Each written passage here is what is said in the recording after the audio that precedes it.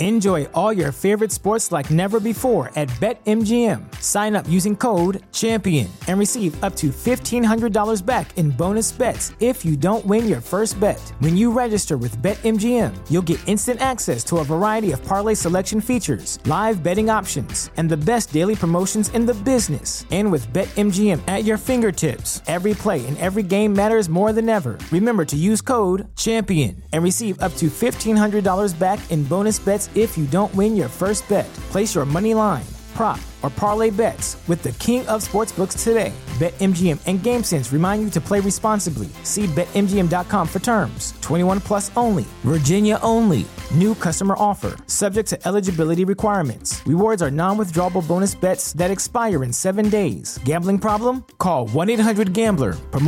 Promotional offer not available in Washington, D.C.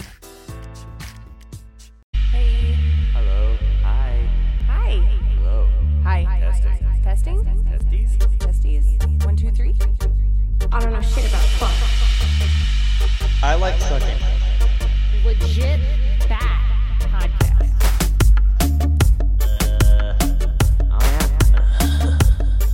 Welcome to Costco. I love you.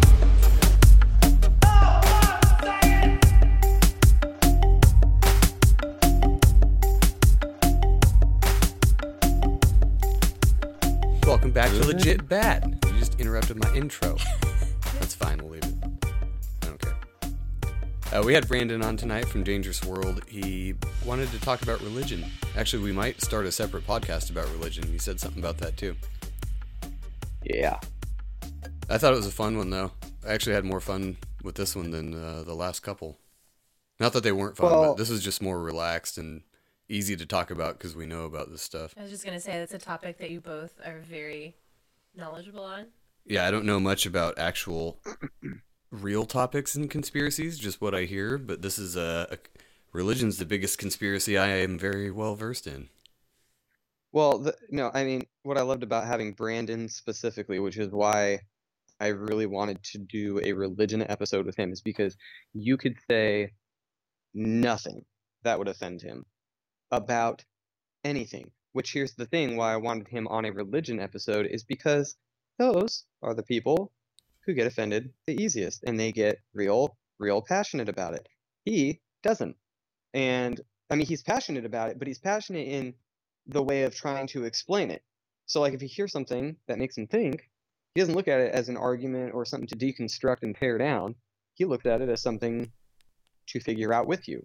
What I really appreciated is that he didn't try to refer me to Bible verses every time I talk shit on a Bible verse. So a Bible verse. He was really good. As always, you can find them on Instagram at Dangerous World Pod. I think he plugged his Patreon at the end. It's probably the same Dangerous World Pod. Breaking news. I actually started a Patreon for our show, so if you feel the need to support us for some reason, I'm going to have that up soon. I'll put the links out as soon as it's available. I just haven't got around to doing the rest of it yet. I'm only going to have one tier, though. So just for, I say this as everybody, as all of you, I don't know how many, we're up to 50 odd number of people that listen. I had no idea. So Joe, live, if you could send me the info for our Patreon, that would be great. Well, it's not, I don't know if it's actually up yet. I just kind of messed around with it on my lunch break the other day. But I only did one tier, and it's $3 because I don't feel like it's worth any more than that. You're more than welcome. If you want to send us 10 grand, it's Joe Hodgson on Cash App. That would be great. I don't recommend it because you'd just be fucking stupid if you did that. Do it. Just do it. But the Patreon is monthly, $3, and it gets you, well, what I'm planning on is an extra bonus show every week at least, and hopefully we'll have some t-shirts or coffee mugs or what, I don't know. We'll figure something out, but the $3 a month, though, is only going to go towards Ben's coffee bill and our alcohol bill. To be fair, my coffee bill is great. It's not very expensive. However, if you would like to cash at me for my Kratom bill, you can do that also at Joe Hodgson. And I'll make sure to get him that money, for sure. Speaking of having people on... Oh, fuck, I forgot to plug my laptop back in. God damn Hi, we're professionals. Mhm. So, speaking of, different avenues and whatnot, and we can edit this out if you want later, it doesn't matter. I am going to be receiving probably tomorrow a sweatshirt from an apparel company from one of the guys that I went to the academy with. It's called Relentless, spelled exactly like Relentless, but with an A in there for real.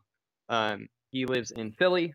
He was a correctional officer, and then he got into acting, and he's been in a few small shows here and there, like local shows that he was in Philly, and then he started his own apparel company. I was thinking about having him on, both for his apparel company, and then also as an episode to talk shit on the academy, because who else better to have on the show for that than another one of the guys that went there? Yeah.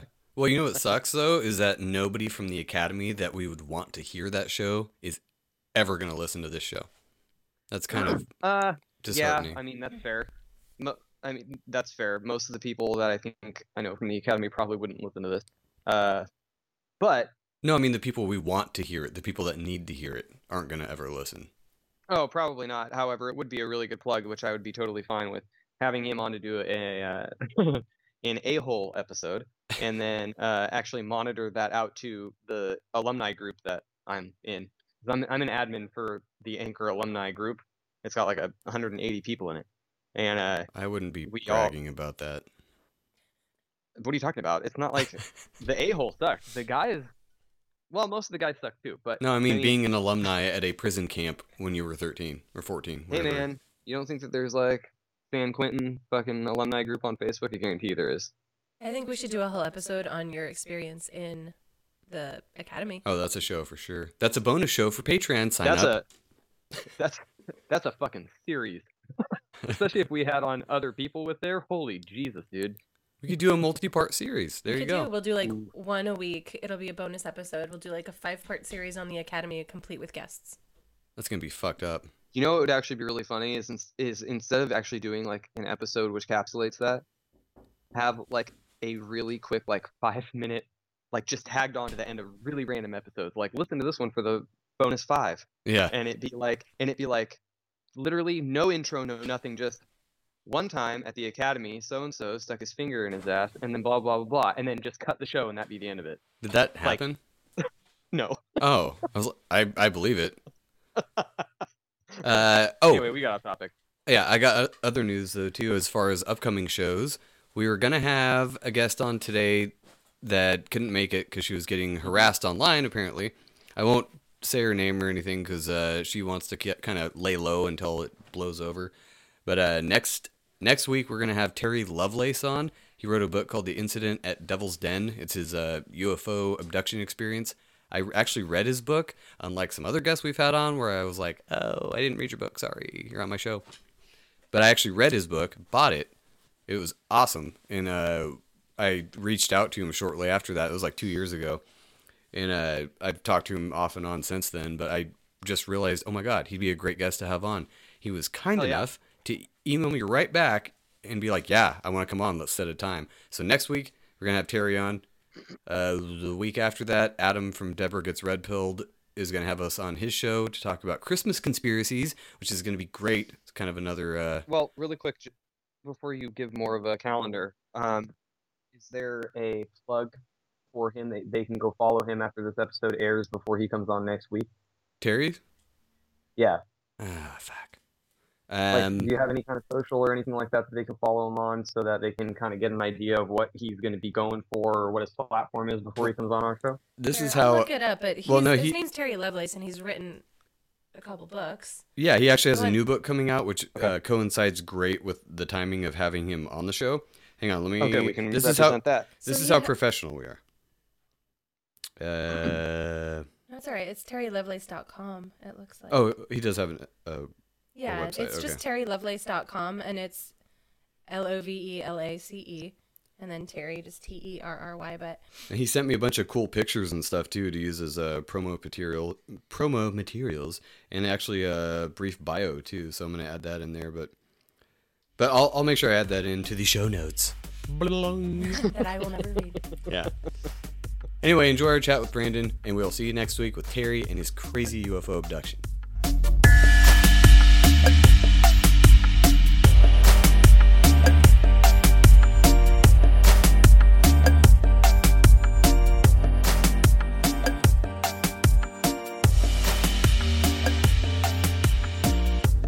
Because I am used to being the questioner and the prober too. So if you guys have some sort of game plan, I'm down to play with one. But if not, you guys don't mind the probing back and forth, because like I said, it's my natural spot. But I know a lot about the subject anyways. So yeah, no, my natural spot is definitely getting probed. Yeah, we can probe each other. It's fine. I just wanted to kind of the same deal, just have a conversation about what you know about religion. Did you say you grew up kind of Christian too? Because we grew up like uber Christian, like the most Christian. It was tremendous. It was the most Christian you could do. It was the best way to describe our rising was pious. Pious. Yeah. No, I knew how to say 2 Corinthians, not 2 Corinthians, as our dear leader says, you know. So I would say damn near fundamentalist Christian. I actually came to my atheism as a function of trying to fulfill my duty to, I think it's 1 Peter 3:16 says, you know, be ready to defend yourself when people ask about your beliefs, because you have some good news to share with the world. You're supposed to be that, you know, the light that you don't hide in a bushel. And I just kept asking and found the questions not satisfying, and then found it's a community of people that I don't actually individually like, but their ideals and ideas I do. And that happens to be the atheists, just because we're a little bit more firm set on, you know, we're not, these wishy-washy agnostics, these fucks who can't make up their own minds. We've taken a stance on it and are very, very willing to talk about what Christianity says it does. And I think I know it pretty good. I mean, I'm actually reading, because my girlfriend is a Christian. I'm reading through the Bible for the 11th time in my life right now with her, just from front to back. And then I have done the Quran back to front, because they read backwards. And then Book of Mormon, which my family also has some history in. So yeah, Protestant. You know, I'm a WASP. You know, turned atheist. So yeah, I forgot that you said that you were an atheist. I can't go that far. I'm definitely not religious, like in the traditional sense, I guess. I think organized religion is probably one of the biggest problems. It might even be the oldest conspiracy in the world, is organized religion, because it seems to, as far as history goes, have been used to control people since it started. I'm not talking about like the early tribal religions, you know, that worship the Great Spirit and the spirit of the seasons, and you know, you do the rain dance and it rains. That wasn't really organized as much as, you know, current religions. So I don't have a problem with people's beliefs. I have a problem with the organized religion thing. Thinking that you have to go to church every Sunday. I mean, because that's what we grew up with. So naturally, me and Ben are going to not like that. But I don't know about going full atheist, though, because I don't see God as some white dude, some white dude in the sky with a big beard that's like watching everything. It's something crazier than that. And it always comes back to sim theory for some reason, but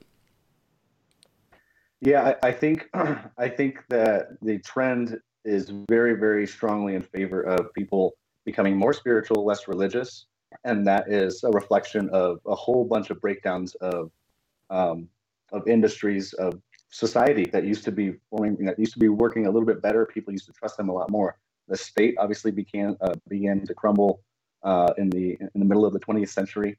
This is where we get the ideas of postmodernism, ideas that, you know, we walk around this earth thinking that we're good people, but really all we've done is tell ourselves different stories that support our value system, and the fact that we're not maybe invading another country when we leave England and come over here to our continent, but maybe we are working on God's path, or as the New Age like to say, in a little bit more woo-woo way, we're working towards some energy, some perfect vibration. I just put it all in the woo-woo category, man. And I don't think you have to work that hard to be, intellectually okay with saying that. So I don't know what the New Age hit these days are, but I would say you can drop it just as easily as you can the rule that you have to honor the Sabbath day. Which, by the way, fuck that, man. Sunday is my favorite day to do like jack off shit and get day drunk, play some golf, I'm not honoring that day for shit, man. I feel like I honor every other day with my, slavery to the system. Sunday is my day. It's not the Lord's day. It's Joe's day. Ben, you got something mulling in your brain over there? I mean, I haven't really found anything to like point out or ask about. I agree with. I mean, even if you take it from somebody who's very fanatical on the Bible front, the whole respecting the Sabbath day doesn't apply anymore anyway, and it hasn't for a long time. Only the people that are still 100% Jewish that think that Christ didn't come and all that and blah blah blah. Yeah, they'll still respect it, but again, that's out of organized religion. That has nothing to do with anything else. They do it very religiously. They do it just because they do it. There's so many Jewish people that are atheists. There's Jewish atheists, and they still respect the Sabbath and do all this stuff. It's like, why? What are you doing? Speaking about just doing it, I walked in to get to a smoke shop the other day to get kratom, and I walked in, and I like backed up from the counter because I felt like I was invading the dude's space. He had his mat out, his shoes off. He was like doing his like Mecca thing. At a smoke shop, you say? No way. Yeah, and I walked in and I looked over the counter, and like I could tell that he saw me out of the thing, and he's still like whispering, and he's like going down. I was the only other person in there, so I was like, okay. So I kind of like put my hands behind my back and like took a step back from the counter. And then he gets up and he rolls up his mat, puts his shoes on. He's like, "Oh, thank you, my friend." And I'm like, "Yeah, you betcha. I just need stuff." He's like, "Would you like me to promote your podcast?" You sent me $100.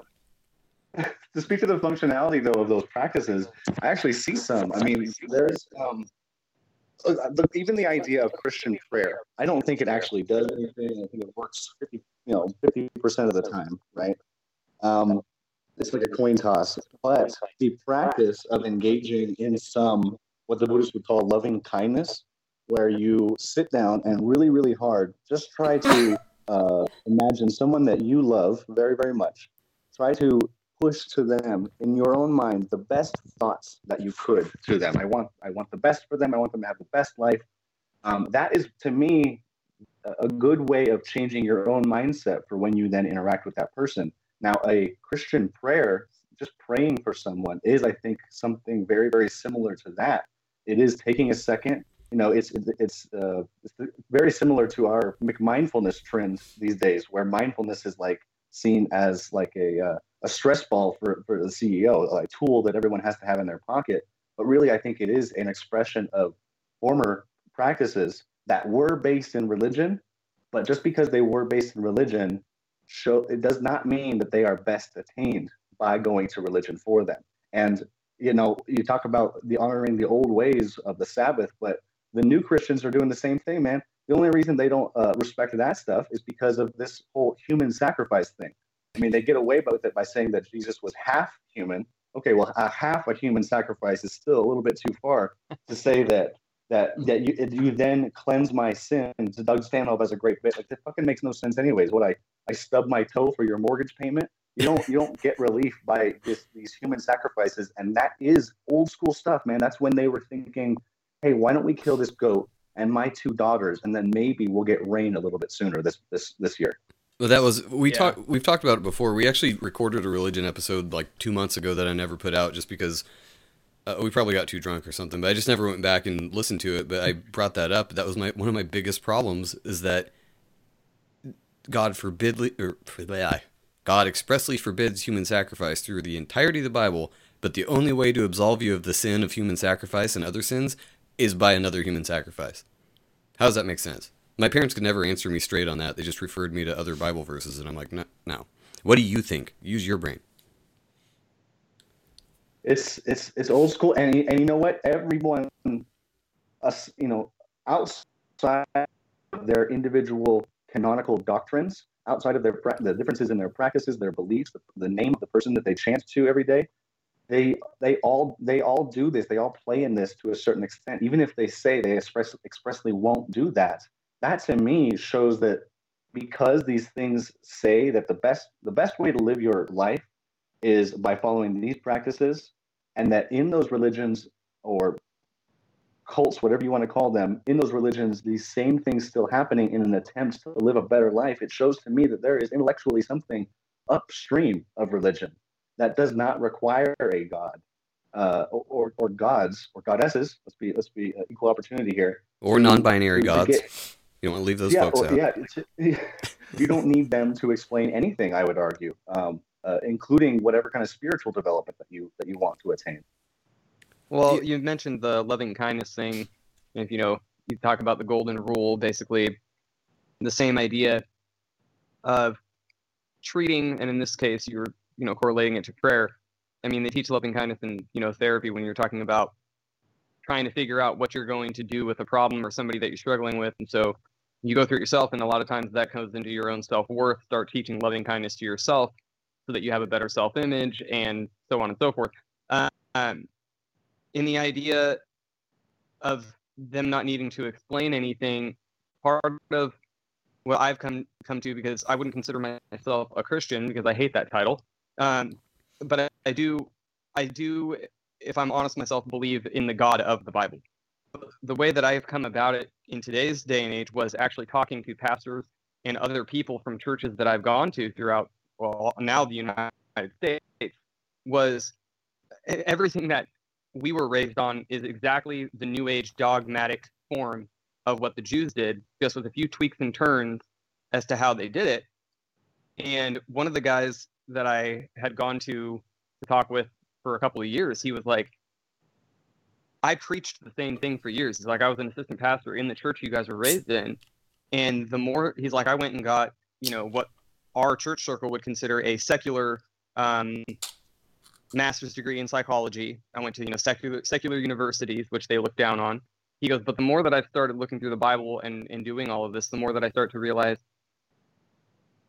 if everybody practiced the way that they preached Christianity and take whatever form of Christianity that you want to talk about, whether it's Catholicism or Jehovah's Witness or Mormons or whatever, it would be a whole lot less preaching and teaching and a lot more doing, but it's still not, there's so many gray areas. Like, it was always so black and white. That was what my parents always said. It's just like the pages, black and white. And I'm like, but it's not. There's more of a guideline for being a better human. Because if you really practice it the way the Bible said, well, we're never going to be perfect. So if it's just more of a guideline to be a better human being and you're attaching a deity to it, okay, great.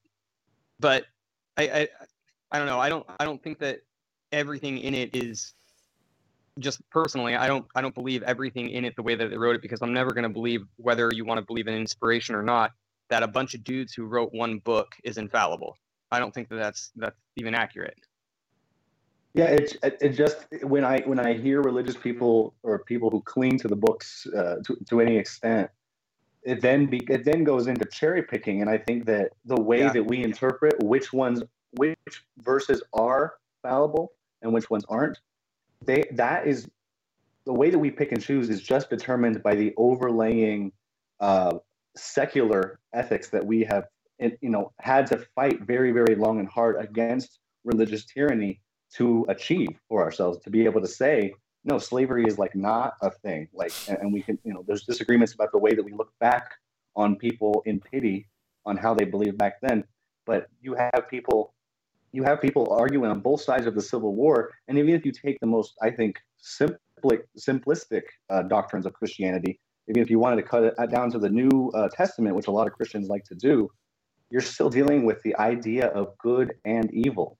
And in those set of ideas, I think lies a lack of empathy, because you get an out as Paul says, when you approach an atheist as a Christian, you get to be able to say to them, look, because it's written in my Bible that God has written his laws upon your heart, you actually do know the truth. You are just evil enough, or have been corrupted by evil, to where you can't be convinced of the fact that Jesus is the human sacrifice that you should believe in. So right. It's an argument failsafe there. If you really want to go, that deep into it, there's always a failsafe. It was one of the things that Joe and I always had a problem with. We could never argue with our parents because they always had some Bible verse they could pull out of their ass that supported whatever, argument we were having right there. And if they ever got them into a corner, they would be like, well, that's just your sin nature talking out against you. It's Logical. brainwashing at its purest form. That's interesting you brought that up too, that there is a verse in the Bible that says God's revealed himself to all men.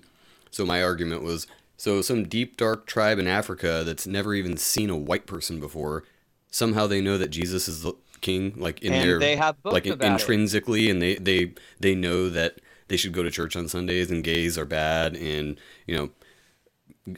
take whatever rule out of the Bible you want. They're supposed to just know that already, and they're Joe, like, well, no, I had that argument with Mom. no, and Mom's like, no, God reveals himself to people in different ways. I'm like, you mean like different sets of beliefs, like different religions, kind of like that, like Hindus in India, that's how they perceive of God. Maybe it's the same God, they just call him Krishna, whatever, Vishnu, yeah.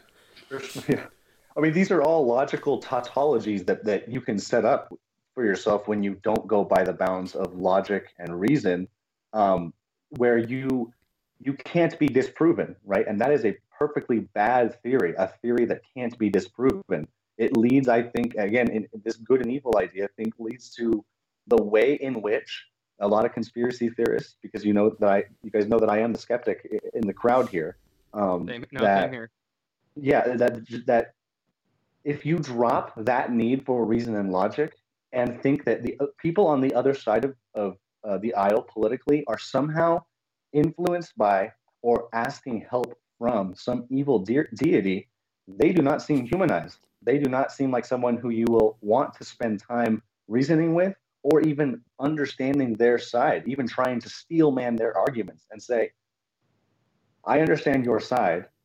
I understand why you believe that, and yet still my value system drives me this way, which is a perfectly logical endpoint for our political turmoil that we're experiencing today. But it's restrained by these ideas like good and evil, like tautologies that say that just because a theory can't be disproven, because a theory can't be disproven, that it's a good one.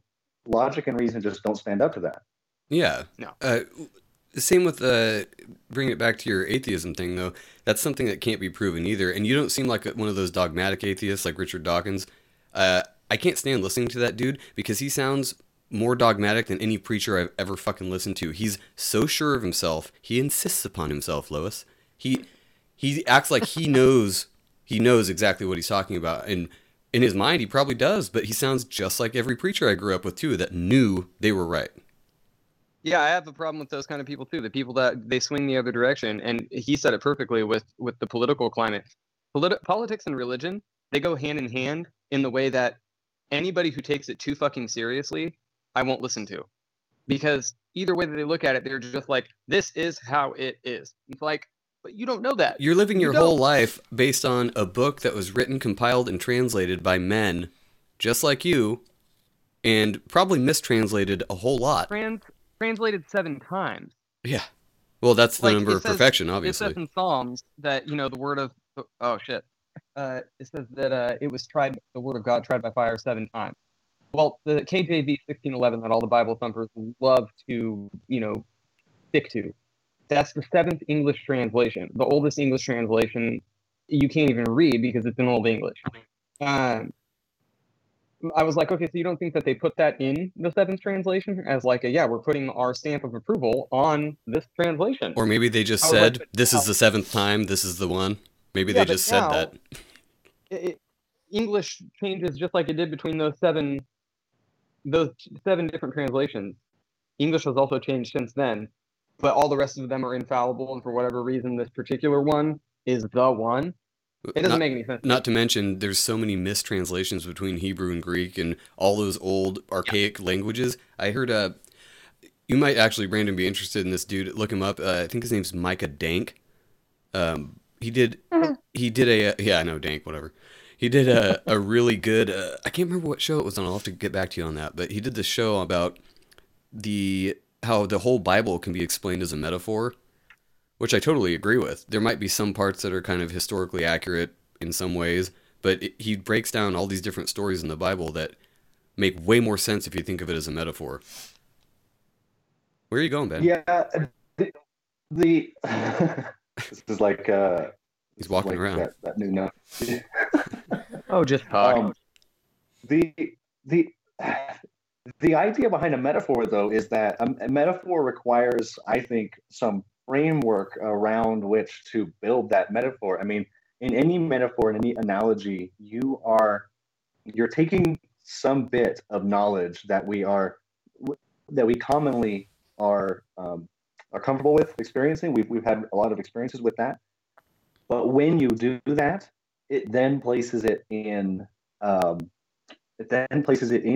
framework of the way that you've thought about it, and in that way, I don't think you can lay that over the way that people were thinking 2,000 years before, 2,000 years ago, before reason was a thing to be strived for. Where you had moral systems that were laid down to not how reasonable this is, how aligned with God is this, because according to a whole bunch of theological theories on this, I mean, they've spent a long time thinking about these things. Everything that happens is good because it is in God's will. Everything that we have, kids dying in tsunamis, most people in history dying from their teeth because of the way that our teeth are just built bad evolutionarily, and they get infected so much. Women dying in childbirth. These analogies, they only stand up to the way that we understand things now. So they can be used, sure, as looking backwards and saying, like, yeah, you could see how, where it says stone the motherfucker who's fucking his bro in his ass, you can change that to, oh yeah, but also look in the New Testament where he says, yeah, but all of my believers, except for their faith, they're just as bad as that person, so don't worry about it. Right. Those are the types of ways that they use analogies, like to say that no, what we were saying was not that bad, but that does not give them any right to forget when they did have power, when they were politics, and when they were walking around the earth, conquering most of it, and saying, this is because God said so. Yeah, that's the cherry picking thing too. I think, I mean, Joe, you said, analogies. The more that I read it, and the more that I'm still around it, the more I think virtually the whole Bible is nothing but analogies all the way through. Even if you look at the ones where they're like Revelation, every single other word in that book is like a or as a, because all he could do was talk about what it somewhat appeared to be. All he could do was kind of liken it unto whatever it was that he was talking about. And most of the parables that Jesus says, most of it is all just based on, this is kind of what we think, because these are the words that we have to describe it. Right. And then everybody in our circles is all like, no, that's what it said. Like, Jesus is a fucking lion. From the tribe of Judah. Like, so is Satan. Lion, Satan walks around the earth as a roaring lion too. So hey, same, but different, but still same. But yeah, no, Revelation is one of the areas that Micah Dank focused on too, because basically all of Revelation was something he was seeing in the sky, and he was kind of correlating it to the different patterns of the planets and the stars as they move, and the dragon devouring the woman is like Draco with Virgo. Like, everything was a star pattern. It was really fucking interesting. I've never thought of it that way before. Why am I staring at your keyboard? because my camera fell. You need to just plant yourself. We're having a conversation here, buddy. Well, I was trying to get everything ready in a rush. We're professionals here, Brandon. Can you tell?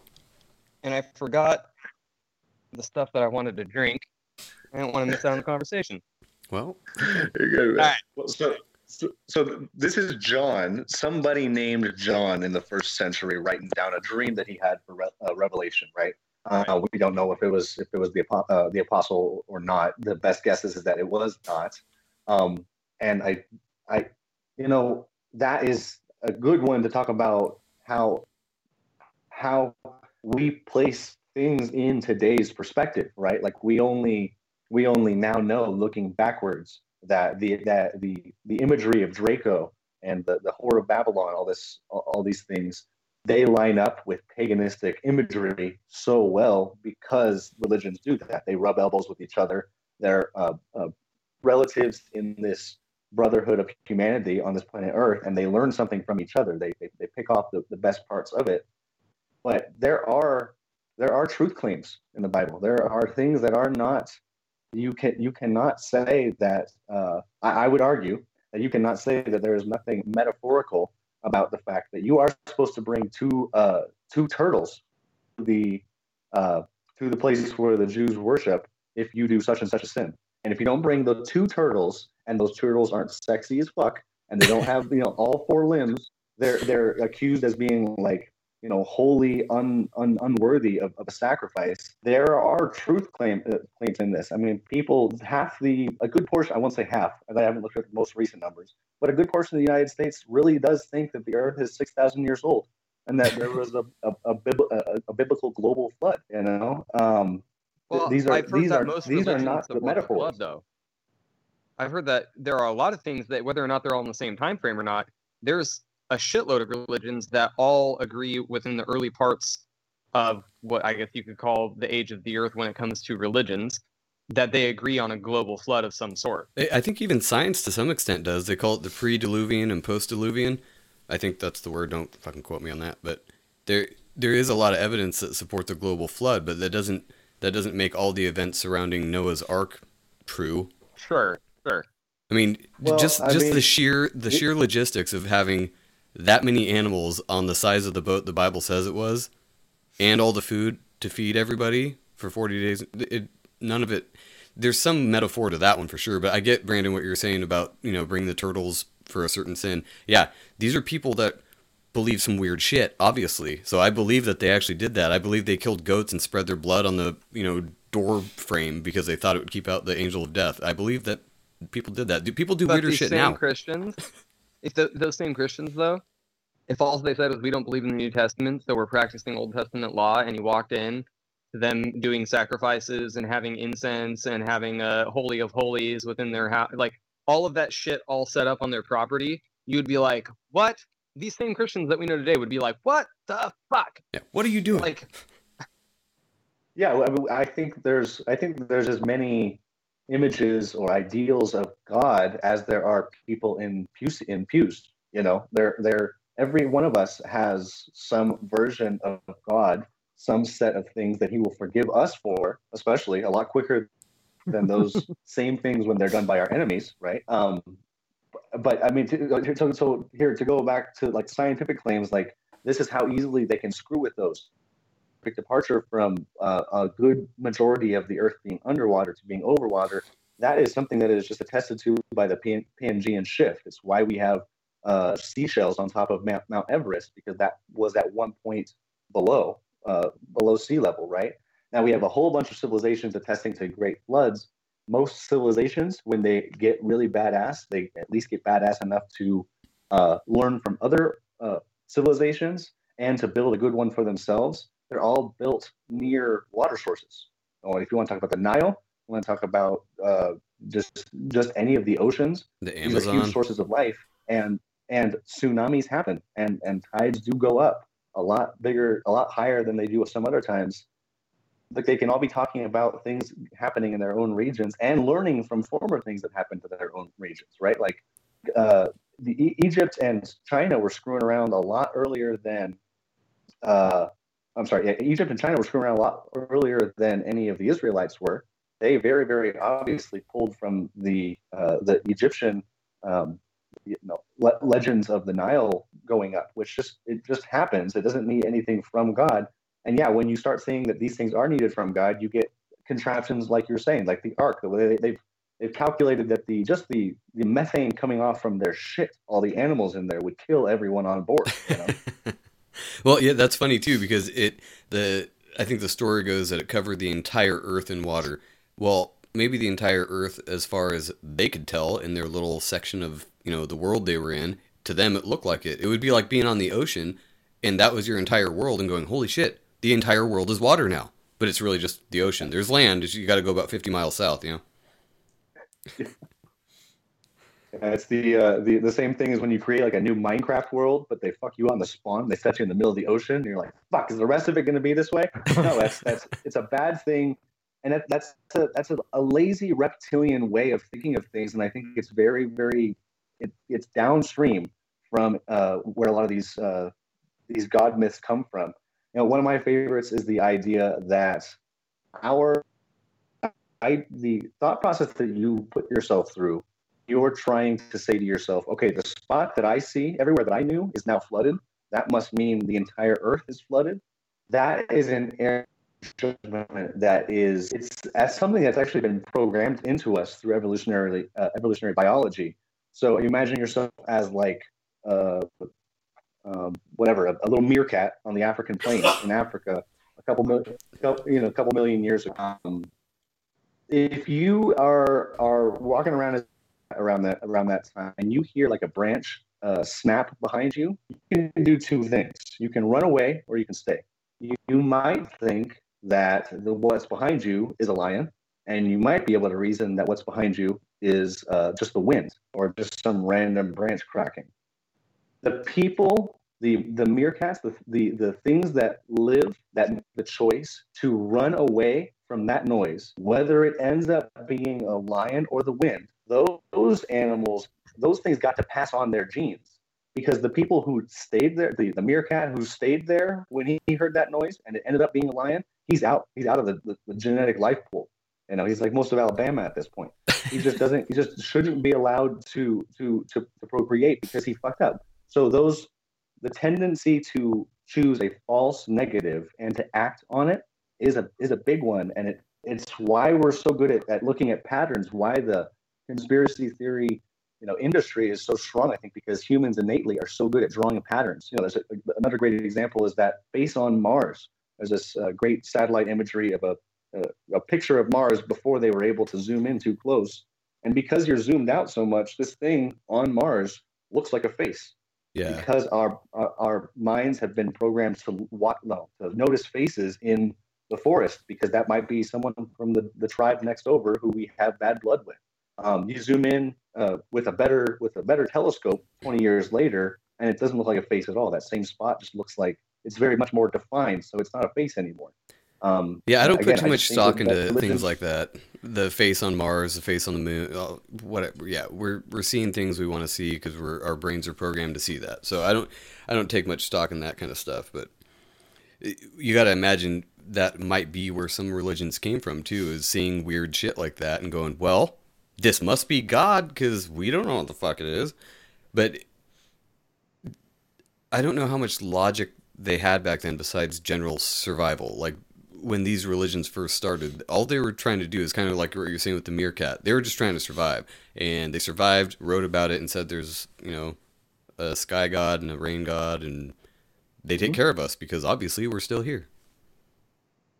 Yeah, it's the oldest explanation for it, and as such, I think it is the worst and the easiest to replace. I mean, the idealizing of the snake as evil, that works. That lines up like genetically and evolutionarily, for me at least. When I'm walking around in the Arizona desert here and I see something move like this on the ground, it's something intrinsic in me. It's not something that you can get taught. It's a primal fuck that.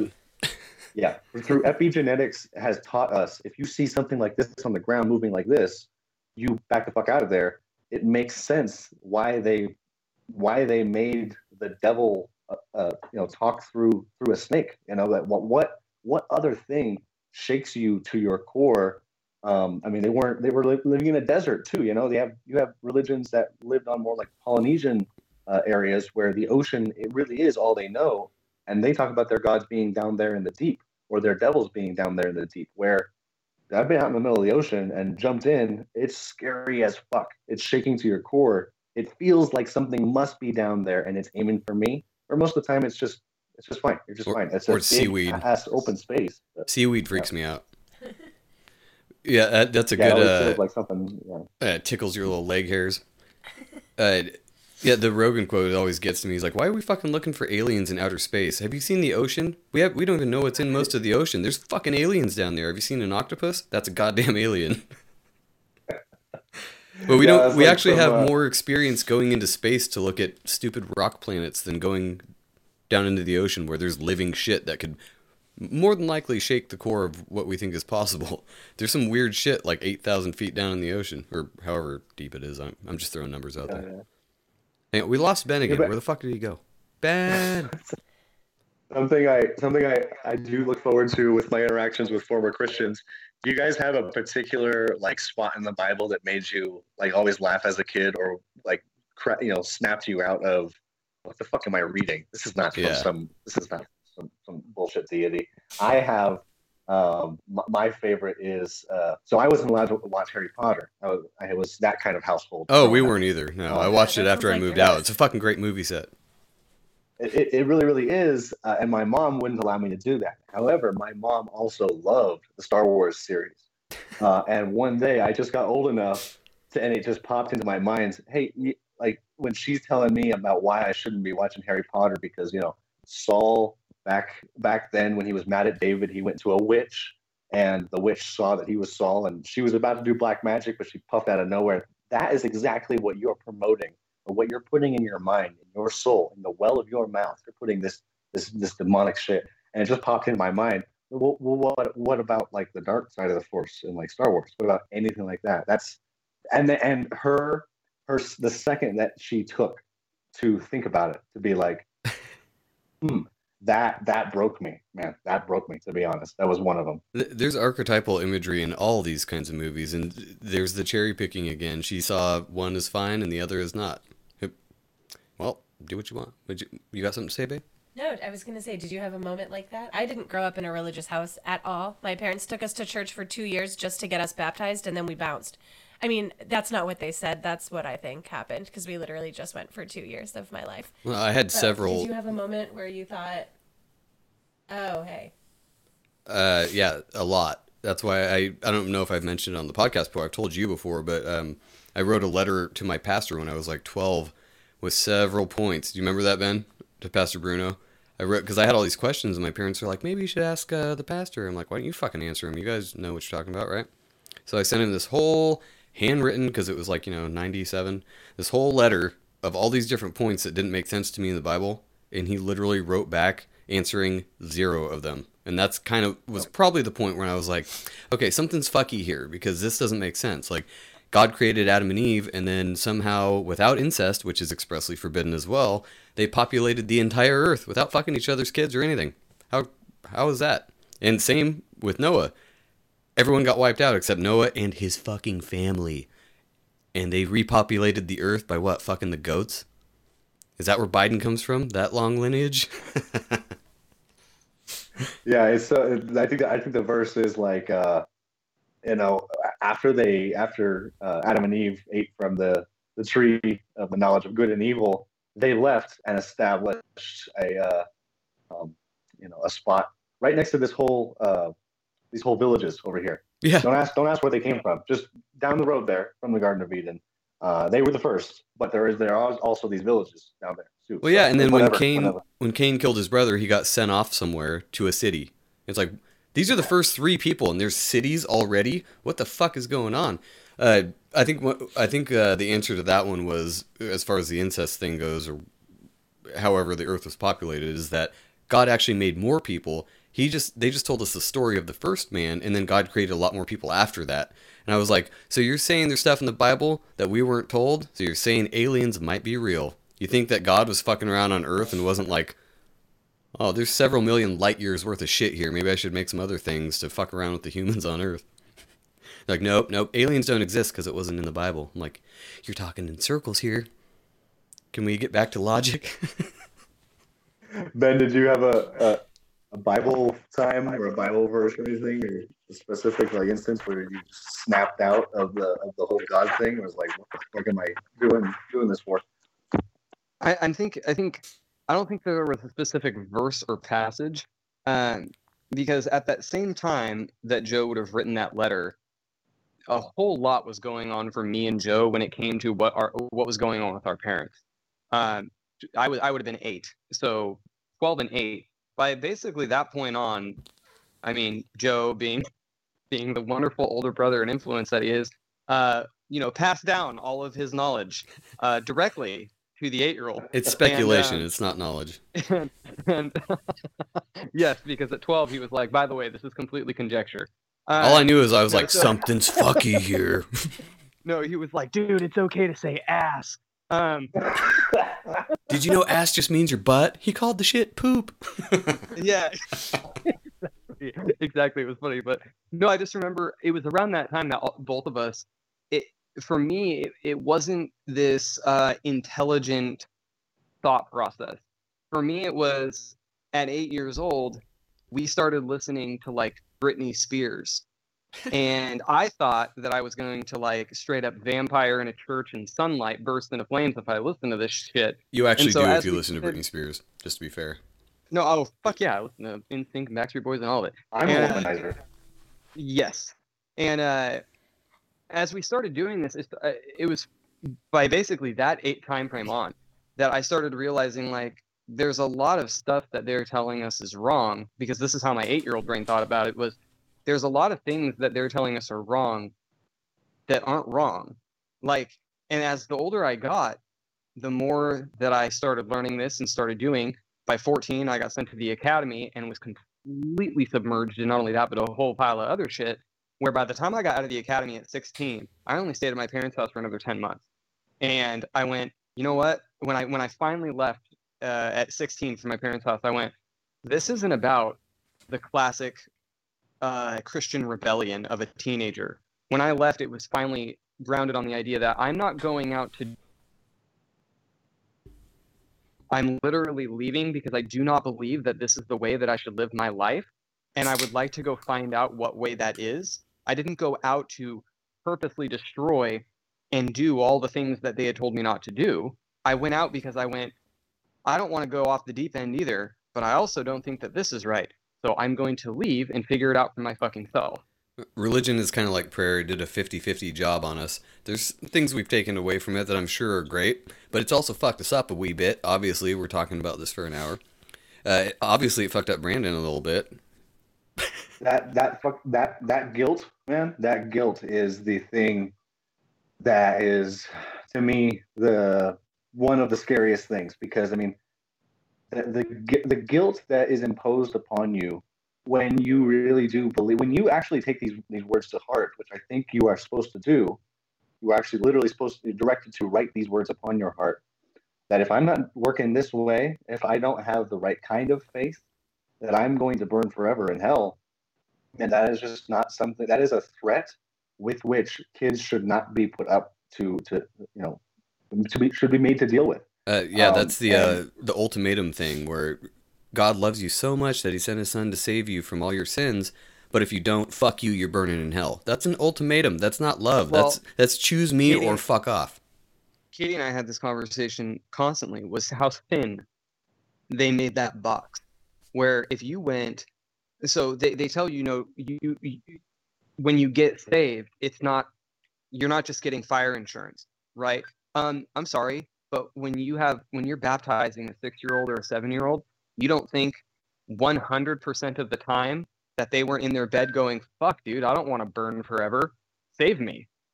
Like, that's all it is to them. But then what they do is they sit there as you get older, you start to fuck up because you're human, or not even necessarily fuck up. Let's take it outside of that box. Let's just say you're experiencing life the way that life is supposed to be experienced, that they don't agree with, because they've taken their laws and put them up to God's levels. So now you're going to hell, not just for breaking God's laws, but any of theirs. And they go, well, it says here that it's not by works. It's by faith. So you go, okay, then I believe it. Okay, but if you really do believe it, we'll be able to see it by your works. So now your works aren't in play. And then they go, okay, well, maybe you're not actually saved. So now you're going back and trying to resave yourself so you can get the work, even though it's not about those. It's by your faith, which you've already done 3 times by the age of 14 because you're afraid that you aren't actually saved because you're not a good enough kid for your parents. Terrified into servitude. That is, man, I think the exact the steps that one can take, and I just see so many other people jumping off earlier and just defaulting to, the prophet told me that the best way to live for God is to be a martyr, and this isn't a Muslim thing. This is also preached very, very hard through Paul, because he's the main one writing the letters, right? And he is eventually killed for being a martyr. That you can justify doing anything, and and saying, well, at least I know in my heart, I can't prove it to anyone else, and I shouldn't even be asked to, but I can prove in my heart that this is something that God wants me to do. That is why I'm taking flying lessons in Phoenix and taking a trip to Manhattan in a couple of weeks, straight into the fucking Twin Towers, man. That is the logical steps that this kind of thing allows you to go to. It's why you have kids killing themselves to be in heaven with their dad. This is an actual phenomenon that you see. It's why you have people in Africa being killed because of the way that they're mistreating the crackers that you give when you're eating his body, eating zombie Jesus's body. They've been killed for mistreating little things because that wafer literally does turn into the body of Christ. This is not metaphors for us who are living in Western, relatively well-informed America, thinking, this is why the sun goes down every now and then. It's because we're on this globe and we're spinning this way. Whereas a good portion of the fucking planet is okay with thinking, no, that's specifically because God put it there. If he hadn't been here, none of this would be here, and neither would you. So it's a good thing that I brought my friend who knows a lot about the Bible to talk to you about Jesus. Well, here's the thing, though, is that's where I start to get torn, is because, and this is why I'm very shallow in, I guess you could say, my Christianity, would be because I don't look at it and go that way. I don't look at it and be like, well, the big, bright, crawling snail through the sky is only there because Jesus put it there. I'm also not in any way, shape, or form, because just by looking at it scientifically, the possibility of Earth being the exact way it is, where it's at, its ecosystem, everything, is so, the chance of one planet being inhabitable the way that the Earth is, when you look at the rest of everything astrologically, is like such a small chance. Okay, I'm going to have to disagree there, So because they've identified, well, the scientists, there have been identified like millions of planets that are Earth-like that could inhabit life. We can't get there, at least yet, unless we can bend the space-time continuum. There's no way we're getting there with rockets. But there's so many planets. Brandon, I know you're biting at the bit here, but there's so many planets that are Earth-like that could support life. It's insane. So to think that we are actually the only ones that are here, talking into microphones, drinking White Claws, beer, that seems more insane to me. It's Fermi's paradox, right? That statistically there are way too many extrasolar planets, things that have only been identified or actually seen through the Hubble telescope since the 90s. So this was only an idea for a little bit, but now that we do know that, we've shifted our idea of what life can be. In one instance, carbon happens to be a pretty good molecule that sticks together a whole bunch of other stuff, but a silica, a sand-based life form, is not that hard to imagine, something that might move a little bit differently. Now, the Fermi's paradox also says that even though there's all those chances of them being out there, we haven't interacted with it yet. But I think the kind of creationist level argument of, look at how perfect we are the way we are. Well, if you turn back the clock just a few million years here, we're not where we are. We are dying. More of us are, we are dying from our teeth. We are dying from childbirth, and it's almost. I would think that this reasoning is also backward. It's not we were meant to be here. Therefore, the things that make us live the way that we do are lined up appropriately.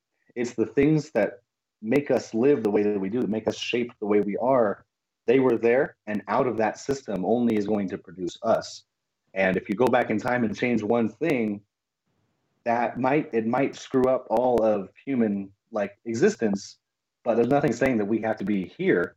And I think to say that there is something special about us is to adopt that hubris that religion gives you, that says, believe it or not, this entire universe, at least the solar system, it was made for you. It was made for us. It was made specifically so that 2,000 years ago, a guy could kill himself on a cross for our sins. Something that I don't think we need saved from, and we have better explanations for how life can come about. They're so far away that we actually can't see these other planets, really. We actually only monitor them by the amount of light that they're that their star gives off of them, so we can only see them through like color filters. But it's really not seeing them. But because they're so far away, we probably won't see any in our lifetime. But yes, there is possibility of life, and for a long time, we didn't have any here either. You know, I'm kind of somewhere in the middle with we just mentioned it on a previous podcast, but the importance of people. There's one side that's like, you're just a speck on a rock in the middle of a vast ocean of space. You don't mean shit. Then there's the other side that's like, no, we're made by God and we are special. We're here to save people from You are whatever. temple. Yeah. Yeah. I'm somewhere in the middle where there is something crazy about humans, but only because we can think like that. And we're like, I think, therefore I am. There's something weird about us because we're the only ones that do this, like build houses and talking to microphones and do all that. So as far as Earth goes, yes, we are. I have no idea what the fuck else is out there, so I don't know if we're special or if we're actually the bottom of the food chain in the atmosphere, in the universe. There could be something way crazier out there that we don't even know about yet that have flying cars. So my thing is this. It'd be cool. Let's say you take it from a creationist standpoint, a Christian creationist standpoint, which I will not. But just for our devil's advocacy sake, let's say that is what you believe, okay? So, Brandon, you mentioned earlier that a shitload of people believe in the 7,000-year creation cycle of the world. So, like, okay, let's for a minute just act like that is true. It was created 7,000 years ago, 2,000 years ago. Deuter killed themselves so we could all live horrible lives, get in for free at the end by apologizing. And in however much time, that goes away exactly the way that Revelation is talking about. Okay, so let's just for a second say that all of that is true. You don't think that if all of that is true, providing that everything they say about God is true, always has been, always was, all of that, you don't think that 7,000 years-ish of him having fun with us, he's not going to go, okay, well, I got 1 million of those. I'm doing tests on all of them. I figured out that this one was only going to last 7,000 years because that's how I fucking wanted it. And I have this one over here that's going to last, I got that one lasting at 10. And, he's checking his watch. I don't know if God has a watch, but he's checking his watch on his timer. And he's like, fucking, this one over here has 9. Oh, that one over there, I bombed out on that one. That one's got 120. Like, he's got all of these different test tubes, shall we say, of where all of us are at. So even if you did believe in the lunacy of this is exactly what the Bible says, it is exactly true. I'm like, okay, so if what you believe and what you say is true and what you teach about God is true, you're going to tell me that a flick of your fingers in what he would consider time, and he ain't doing other shit. No, he's got nothing else going on. Yeah, he's constantly obsessed with who we're fucking. Like what we do when we're naked. This is not. He's like, oh, that was a penis in a man's butthole. Demerits. Yeah. Instant hell. Sodomy is not just ass play; it's also mouth stuff too, man. So it's not anything other than procreation. Yeah, all the fun goes out the window as soon as you're forced to imagine the creator of the universe being obsessed at least enough to send his one and only begotten son, who is also him, by the way, down to have himself, kamikaze. Or he was so worried about a guy, I think he was fifth in line to not fuck his brother's wife, that he pulled out that not only did he kill him, but the whole story was such a big newsreel that he had it put in the Bible. Yeah. Well, every time God rewatches Brokeback Mountain for the 100th time, he's like, fuck, I told him this goes in there, not the other way around. These guys have it all backwards. Who cares if they love each other? That's the wrong hole, fool. And I mean, even if he does believe that, as I like to say, even if God, she does believe that, there is really, because there's nothing to say whether it's a he or a she, so you might as well just take a 50-50 guess here if it has a gender at all. It's an it. God's a tranny. It's an it. I'm saying it here for the first time. It's if you're not saying that the Bible is the true word of God, if you are wanting to say in some Unitarian form that all the world's religions are trying to reach the same thing, you have to, in that way, say that you know the will of God. Really. Again, the hubris that people will adopt when they think that they've been spoken to or have seen anything like the creator of the universe. We just don't need it, man. We just don't that's a bad bringing way it back to start thinking about things when you think you're in touch with the guy who made it all. Yeah, well, bringing it back to John writing Revelation, wasn't he on some fucking island when he wrote that by himself? It sounds like he was doing a shitload of acid or whatever they had as an analog back then, ergot or DMT, whatever he was doing. He was high as fuck. That sounds like a DMT trip to me. And there's a lot of stories in the Bible that sound like they're drug induced. So it just sounds like some hippie in the hills coming down and being like, dude, totally saw God. Well, He said butt sex is bad. I saw this dragon eating this lady. It was crazy, dude. I was like, yeah, that sounds like Tuesday, dude. Okay, cool. And you are forced to ignore that kind of stuff. I mean, the letter by Philip, which was not included in the Bible, but is attested to, and it's written out very well in the Dead Sea Scrolls. You've got a story where dragons come out of a cave, I think to like try to eat a boy, and Jesus walks up to them and just says, "Go away," and they turn around and go back into the cave. I mean, this doesn't get marked off as like conjecture. He's saying that there are dragons there, as God does in Job too, when he shows him the behemoth and the leviathan. Right?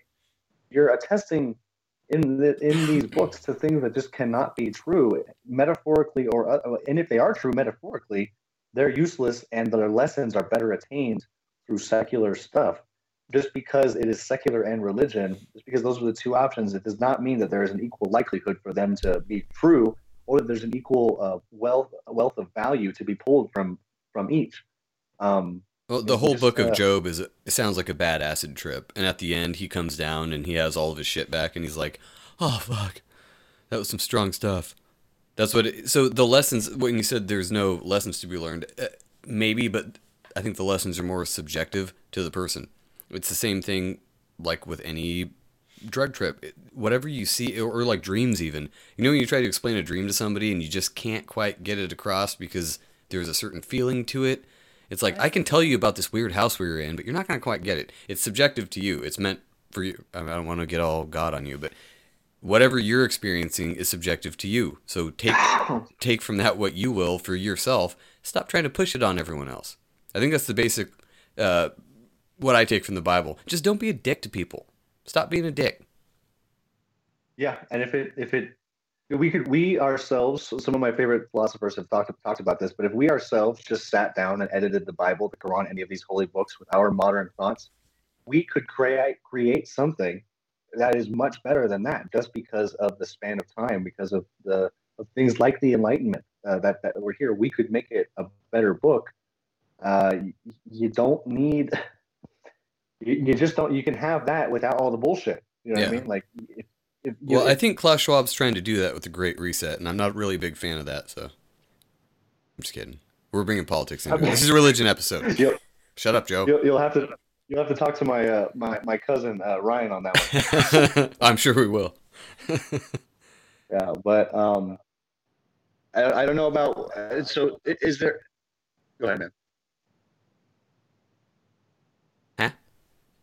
Sorry, I thought you were trying to talk. Oh, no. Is there some stronghold you guys find yourselves in where you are still thinking like this is something you can point to and say like, well, this is the thing that makes me think the most about that there is something extra out there, that the supernatural is a thing? Because that's one of my favorite things, talking about people who have similar religious backgrounds as I do. No, I don't know. There's no stronghold. That's why I guess that's why I'm somewhat of a conspiracy theorist, just because I am open-minded enough to admit that I don't know. I just don't know. And I don't think anybody else does either. There's the old saying, the seek for truth, but reject the person who claims he's found it. It's been kind of my motto. If somebody's too sure of themselves, I'm like, eh. That's why I don't trust the media, because they're like, this is what happened today. I'm like, did it though? I'm gonna look into that a little bit. And that started with religion. So there's the 50-50, pros and cons of religion. What about you, Ben? Is there something that proves to you that there's like an afterlife? No, and I think that it going in any direction that you think is exactly where I come back at the end. Is I go, I'm not nearly smart enough to be able to say definitively one way or another that there is or is not something. At the end of the day, I think whatever it is that you believe is exactly that. You're believing something, whether or not you know that it's true, whether or not you want to call it a crutch, you want to call it what you use to get through life, whatever it is that you believe, whether you believe definitively that there is nothing or that there is something. Well, my thing is, you end up believing something at the end of it because that's exactly what it is. You're believing it. It doesn't necessarily have to 100% be there. So I'm as open-minded to that as I am in my belief. Like, I believe what I believe, and then if something else comes up to change that, I'll adjust the material accordingly. But otherwise, I just look at it as like, yeah, like I believe this because this makes the most sense to me. I don't feel like I can prove it or disprove it, and I feel like that's what it is at the end. That's how most conversations go, especially in 2020. It's like, prove it, disprove it, and there's like 20 studies on this side, 20 studies on this side. So that's why I'm always so in the middle, Brandon. I get your side, I get Ryan's side. I get all of it. I just don't know where to. I'm not going to plant myself in any of these camps because I feel like an outsider to all the camps. I'm like, That's what I said. That's what I said about aliens, dude. Like, in my opinion, aliens would completely disprove a whole lot of shit that mom and dad want to talk about. But my thing is that I go, not necessarily. Not necessarily. Well, they would okay. call them demons. Yes, I know. They'd be like, the demons that showed up in the Bible, that's what we call aliens now. You know, however they want to rationalize it in their fucking lazy brains. Yes.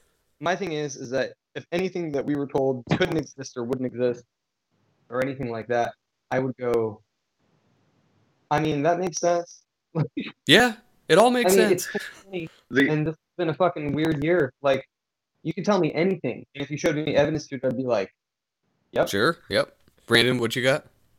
Just to close out, for people who are, though, on feeling like they are close to the edge of being able to hop off of the I don't know and I live my life at least this way accordingly, as far as whether a God exists or not, though, I would say you don't have to disprove anything in order for your thing to be true. There's this idea in philosophy called the null hypothesis that says you should never be called, when you're trying to talk about to plot out reality and how it works, you should never be called to ask to disprove something.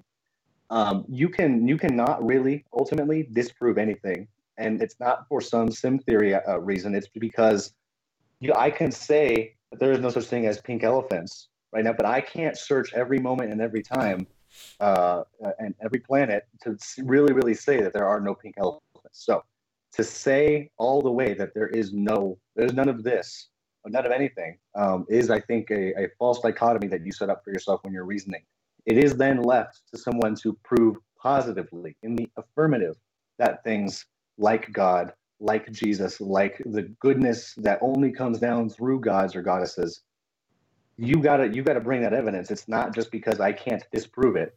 And there are people there is a great scale by Richard Dawkins that he developed, where it's a scale of 1 to 7. So 1 being you ultimately every day damn sure in your real heart can say that God exists. 7 being absolutely not. I know that there is no God. In there is some range, and I live my life in according with like a 6, where I know that I cannot say that there is no God, but after looking at all the evidence, I do not see evidence for God, and I live my life in a way as though I think that there is no God. So there is. You don't have to disprove anything to anyone who's really afraid of jumping off the edge and joining the atheist brigade here. It's what they can prove, and I think that everyone should be asking questions of themselves, not only of their own religion, but of their political leaders, like we do here on Legit Bat and Dangerous World. Keep asking, but you gotta bring the evidence, folks. Damn, Brandon with the mic drop. On that note, you want to plug, Ryan said to make sure you plug the podcast. I told him I'd put it in the show notes, but make sure you tell people where you can get all your awesome t-shirts and all that stuff. No, I actually show notes. actually didn't come on here to advertise. I just know that you guys have had my cousin on here to talk about how my mom's been getting fucked by Pringle can sized dicks and shit like this. No, I'm just kidding. I don't remember that. Ryan's an awesome guy. I'll have to go back and listen. I don't listen to my own show. I don't know. Getting fucked by Pringle. But no, I don't believe that was your cousin's mom. So I just wanted to come on here and say to that fat fuck. No, I'm just kidding. Anyone could go to no, for real. Guys, Ryan is like the brains, blood, and engine behind the Dangerous World podcast, which you can find on Patreon. That's our favorite platform for you guys to go to. We have tiers starting as low as $3 all the way up to $10. Support us if you guys love us. Our main social media hub is on Instagram through Danger. You can find us at Dangerous World Pod there. We have Facebook groups. You can email us directly. That's where most of my interaction will come from, at dangerousworldpodcast@gmail.com.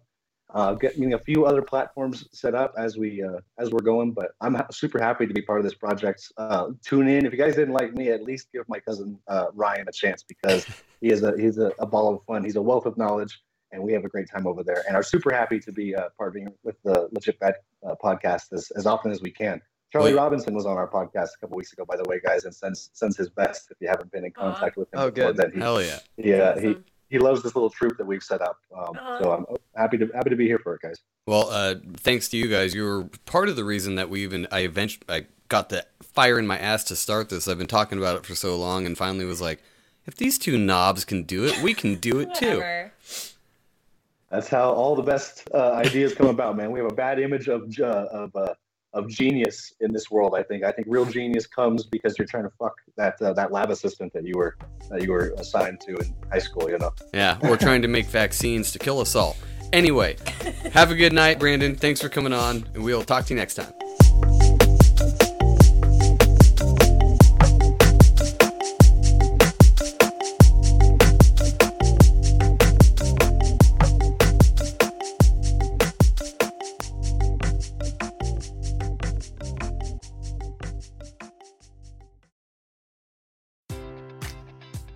Enjoy all your favorite sports like never before at BetMGM. Sign up using code CHAMPION and receive up to $1,500 back in bonus bets if you don't win your first bet. When you register with BetMGM, you'll get instant access to a variety of parlay selection features, live betting options, and the best daily promotions in the business. And with BetMGM at your fingertips, every play and every game matters more than ever. Remember to use code CHAMPION and receive up to $1,500 back in bonus bets if you don't win your first bet. Place your money line, prop, or parlay bets with the king of sportsbooks today. BetMGM and GameSense remind you to play responsibly. See BetMGM.com for terms. 21 plus only. Virginia only. New customer offer. Subject to eligibility requirements. Rewards are non-withdrawable bonus bets that expire in 7 days. Gambling problem? Call 1-800-GAMBLER. Promotional offer not available in Washington, D.C. If you're a woman over 40 dealing with hot flashes, insomnia, brain fog, moodiness, or weight gain, you don't have to accept it as just another part of aging. The experts at MIDI Health know all these symptoms can be connected to the hormonal changes of menopause. And MIDI can help with safe, effective, FDA-approved solutions covered by insurance. 91% of MIDI patients get relief from symptoms within just 2 months. Book your virtual visit today at joinmidi.com.